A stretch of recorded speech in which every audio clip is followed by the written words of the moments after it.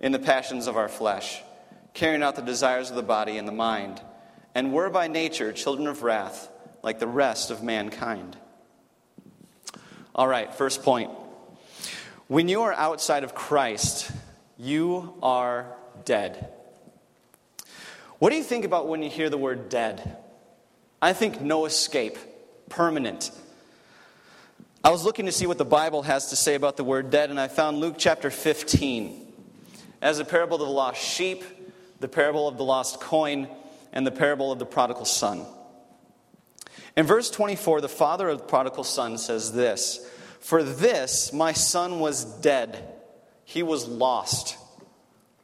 When Jesus talks about us being dead in our trespasses and sins, he uses the word lost. Since we don't have a real feeling of what it feels like to be dead, since all of us are here and breathing, Jesus gives us a feeling that we understand. By raise of hands, how many of us have felt lost or have lost something ourselves? Yeah, we know this feeling, okay? When I was in Boy Scouts, we went to a trip in the Badlands, and I was the senior patrol leader at the time, and our scout leader decided that it would be a good idea to give me the map and just say, we want to get here by the end of the day. Here you go. And so I was seeing this thing, I was seeing all the dunes and everything else that are there. I'm like, I could do this. I'm a map guy. I love maps. You can ask my wife. I like maps. So I think we're going down the right passage, right? But the dune on the left and the dune on the right are encroaching our path. And I'm like, this doesn't look like the map. And as we keep going, I'm like, this has got to be the way. So as we keep going, it keeps getting narrower and narrower and narrower until we can't go any farther. I'm like, well, that's not the right way to go. I am lost. It's not a good feeling.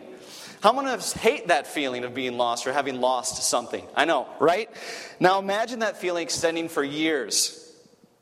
Having that feeling always on our mind and not going away. Now compound that by 1 billion, and you can start to see what it means to be dead outside of Christ. Point 2. When you are outside of Christ, you are following the world. I'm going to read 1 through 2a again. "And you were dead in the trespasses and sins in which you once walked, following the course of this world." Following in the course of this world is not a good thing. The course is not right.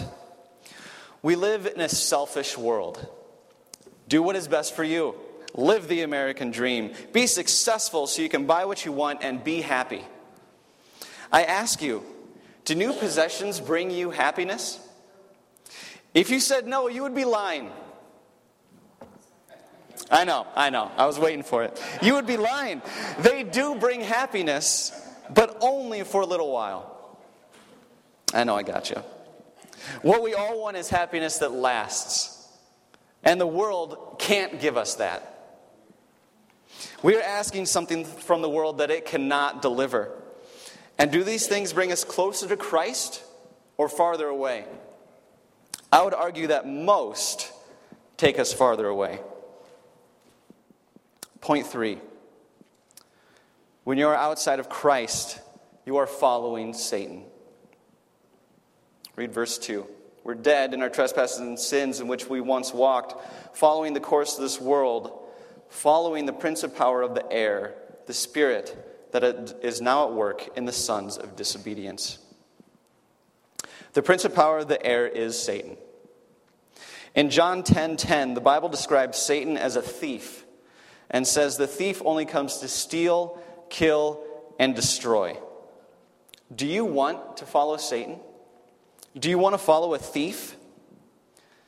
Remember, if you're following someone, you start to become like them. Do you want to steal, kill, and destroy? Because if you're outside of Christ, that is exactly what you are doing. You start by stealing from yourself, killing yourself, destroying yourself. And once Satan has a foothold on you, he starts moving outward, and you start stealing and killing and destroying the lives of those that are closest to you. When I was lost in the Badlands, was I the only one that was lost? No, I brought my whole entire troop with me. That was not a good feeling. Think about it. Do you want to destroy the lives of those that you hold most dear? Do you want to draw them farther from Christ, who can save them? Point 4. When you are outside of Christ, you are under God's wrath. Verse 3 says, among whom we all once lived, the sons of disobedience, among whom we all once lived in the passions of our flesh, carrying out the desires of the body and the mind, and were by nature children of wrath, like the rest of mankind. So many times we have been seeing what we are in Christ, but here it shows the other side. Here we are in the passions of our flesh. A couple of weeks ago, Dave gave a nice illustration of saying that if we are in Christ, we are in a Christ bubble. We are surrounded by Christ. Here you can think of it the same way, except this time we are in the passions of our flesh.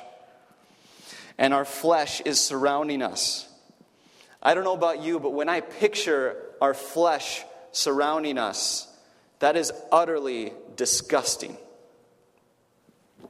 Now, I want to be clear on what it's saying here. When it says passions of our flesh, carrying out the desires of the body, the word translated flesh and body are the same Greek word. So you can insert flesh into both of these places. Also, when many of us hear desires of the body or flesh, we think sexual desires, or at least I do. I want to tell you that Paul means so much more here. He means, yes, sexual appetites, yes, but also anger, envy, rage, dissensions, gluttony, selfish ambition, and on and on. As a theologian I read put it, when you read flesh, think humanity in its sinfulness and rebellion against God. If you think that the wrath of God will not eternally punish all of those that do not turn from these desires of the flesh, you need to read the Bible and speak to someone who understands the Bible. Point 5. When you are outside of Christ, you are children of wrath. Verse 3 again. Among whom we all once lived in the passions of our flesh, carrying out the desires of the body and the mind, and were by nature children of wrath, like the rest of mankind. We were by nature. This speaks to original sin through Adam. Romans 5:12 says, therefore, just as sin came into the world through one man, Adam, and death through sin, and so death spread to all men because all sinned. We all are or were children of wrath because of original sin. As in, we are under God's wrath and will experience eternal punishment if we are outside of Christ. Everyone who is outside of Christ is dead, is following the world, is following Satan, is under God's wrath, is a child of wrath, and will experience the fullness of God's wrath on the day of judgment. Now, aren't you glad the text doesn't stop there? Christ came, and you are living in a post-Christ world. Before Christ, this is what we were. The sad part is that after Christ, this is what some of us still are. But it doesn't have to stay that way. Look at verse 4 and 5 with me. And before I read it, I want to make this clear. This whole second half, verses 4 through 7, explains what you are if you are born again. If you are not born again, I encourage you to see how amazing this is and to recognize that this is a trade up from a life outside of Christ. Verses 4 and 5. But God, being rich in mercy, because of his great love with which he loved us, even when we were dead in our trespasses, made us alive together with Christ. But God. Isn't that a beautiful transition? It has been really heavy up to here, but that isn't the whole story. But God. And if you look forward with me to see where that connects in the passage, you can see it reads, but God made us alive together with Christ. Amen?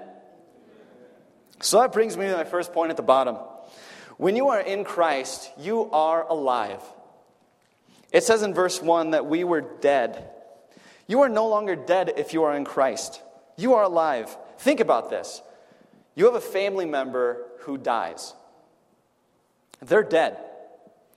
Then someone comes and raises them from the dead. How would you treat this person who did this? What would you say to them? Would you believe your eyes or continue to doubt? This is not impossible. Nothing is impossible with Christ. And if you are in Christ, this has happened to you, and you have experienced it. If not, become alive today. Colossians 2:13 says, "And you who were dead in your trespasses and the uncircumcision of your flesh, God made alive together with him." Who made us alive? Is it anything that we have done? No. This is only possible through Christ. Continuing to Colossians 2:14, "Having forgiven us all our trespasses by canceling the record of debt that stood against us with its legal demands. This he set aside, nailing it to the cross." There are a couple things I want to note here. First, he has forgiven all. There is nothing outside the realm of all. If you are holding on to something and saying that God can't forgive you, Paul is telling you to listen to the Disney movie Frozen and let it go. Lay it at the feet of Jesus. You will be forgiven by our God who forgives all. So why does God cancel our debt? Is it because something we have done? No. It is because God loves us. Going back to the prodigal son in Luke 15:24, the son was dead and lost. Now the son is alive and found. The son is only alive and found because his father loves him. And the great news is that our Father loves us, not because we are lovely, but because God is love. Last thing on this point, in John 14:19, Jesus says, "Because I live, you also will live." We are made alive in Christ because Christ is alive. Point 2. When you are in Christ, you are in relationship with Christ. 4 and 5 again. "But God, being rich in mercy because of the great love with which he loved us, even when we are dead in our trespasses, made us alive together with Christ." We are made alive together with Christ. This is relational. When we were outside of Christ, we were in relationship with the world, but that is no longer the case if you are in Christ. Ephesians 4:22 through 24 says, "To put off your old self, which belongs to your former manner of life and is corrupt through deceitful desires." As in, we need to put off our former manner of life, which again is death, is our relationship with the world. "And to be renewed in the spirit of your minds, and to put on the new self, created after the likeness of God, in true righteousness and holiness." We need to put on our new relationship with Christ. And what does that relationship look like? Well, Ephesians 5:8 says, "For at one time you were in darkness, you were dead, but now you are light in the Lord. Walk as children of light." This is a command. If we are in relationship with Christ, we need to walk as children of light. If you picture a child of light, what do you see? Do you see someone who is obvious or someone that blends into the crowd? Too many of us blend into the crowd. This comes down to fear of man and not trusting in the Lord. God says in Isaiah 41:10, "Fear not, for I am with you. Be not dismayed, for I am your God. I will strengthen you. I will help you. I will uphold you with my righteous right hand." My wife memorized this verse and repeated it over and over when we were in the delivery room. The Lord strengthened her, and took her fear away for her 26 hours of labor and 2.5 hours of pushing. I was kind of afraid. Just think about how bold and strong we will all be if we repeat this to ourselves throughout the day. This strength only comes through relationship with Christ. Point 3. When you are in Christ, you are seated in the heavenly realms. Look at verse 5 and 6. Even when we were dead in our trespasses, God made us alive together with Christ. By grace you have been saved, and raised us up with him, and seated us with him in the heavenly places in Christ Jesus. Outside of Christ, we were following Satan, and we're a part of his kingdom. Now we have been raised, have been seated with Christ, and are a part of his kingdom. I find it fascinating that we have already been raised and seated in the heavenly realms if we are in Christ. What God did for Christ, he did at the same time for all believers. Ephesians 1:20 says, he, God, raised him, Christ, from the dead and seated him at the right hand in the heavenly places. Christ is at the right hand, and we are seated with him. How do we deserve that? We don't deserve that. We don't deserve anything except eternal punishment in hell. But what is great is that we are not powerless against the fury of hell if we are in Christ. By being seated with Christ, we are raised and have a position of superiority and authority over evil powers. So fight with this knowledge. As a reminder, we long to be seated in the heavenly realms, but we can never get there. It has to be given. But it is given to us by God. And since we have already been seated in the heavenly realms, our names are in the book of life. Do you have assurance that you are saved? Because this speaks to assurance. If you have questions about assurance, ask me or Dave or Seth or any of the elders or a small group leader. We can help answer your questions. Again, all of this is possible because of Christ. Point 4. When you are in Christ, you are under God's mercy, love, grace, and kindness. If you are in Christ, you are no longer under God's wrath, because God, or Christ, bore God's wrath for us when he died on the cross. Everything that each one of us should have experienced for eternity, Christ took and bore it on the cross. Dave explained it to me very well and said Christ is like a lightning rod. A lightning rod protects everything that's in a building and experiences the full force of that lightning strike. If we are in that building, if we are in Christ, Christ takes the full force of the lightning, will take the full force of God's wrath and keep us safe. Now focus on these 4 words, mercy, love, grace, and kindness, as I read through verses 4 through 7 again. But God, being rich in mercy, because of the great love for which he loved us, even when we are dead in our trespasses, made us alive together with Christ. By grace you have been saved, and raised us up with him, and seated us with him in the heavenly places in Christ Jesus, so that in the coming ages he might show the immeasurable riches of his grace in kindness toward us in Christ Jesus. The first thing I notice is that it says rich in mercy and immeasurable riches of his grace. So what does it mean to be rich? It means God has plenty for all. But unlike people on earth who are rich, God can never become poor. He doesn't just have plenty for all. He has more than enough mercy and grace.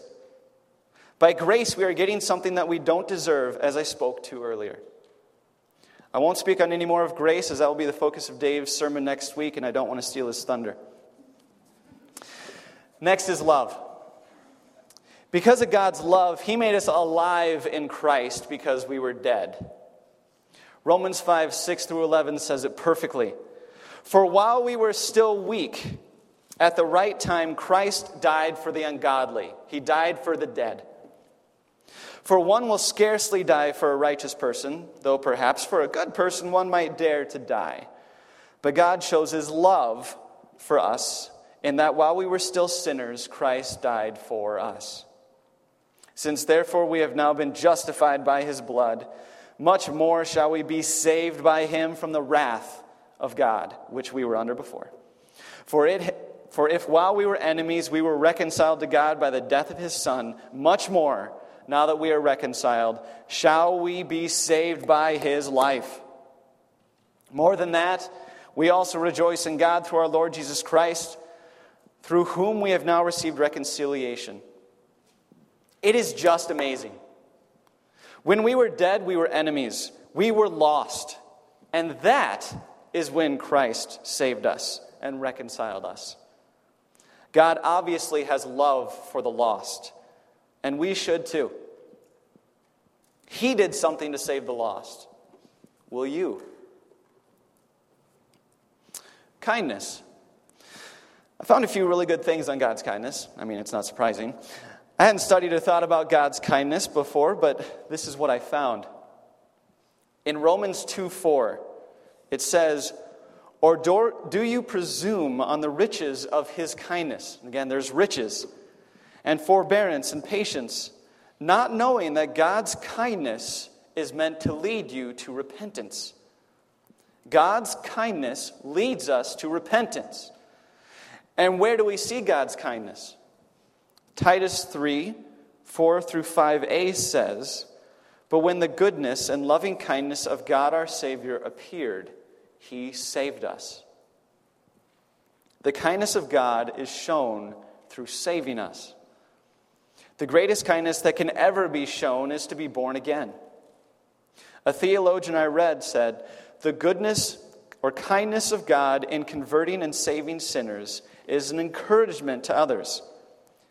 That brings us full circle, because we see God's kindness by saving sinners, and that is an encouragement for us that should lead us to repentance. Point 5. When you are in Christ, you are obedient children. It does not say this directly in this passage, but I need a point to balance children of wrath. And so I found 1 Peter 1:14-15, which says, "As obedient children, do not be conformed to the passions of your former ignorance to death. But as he who called you is holy, you also be holy in all your conduct." This is the complete opposite of children of wrath. We are called to be holy. Galatians 5:16-17 says it this way, "But I say, walk in the Spirit, and you will not gratify the desires of the flesh. For the desires of the flesh are against the Spirit, and the desires of the Spirit are against the flesh. For these are opposed to one another, to keep you from doing the things you want to do. Be made alive with Christ.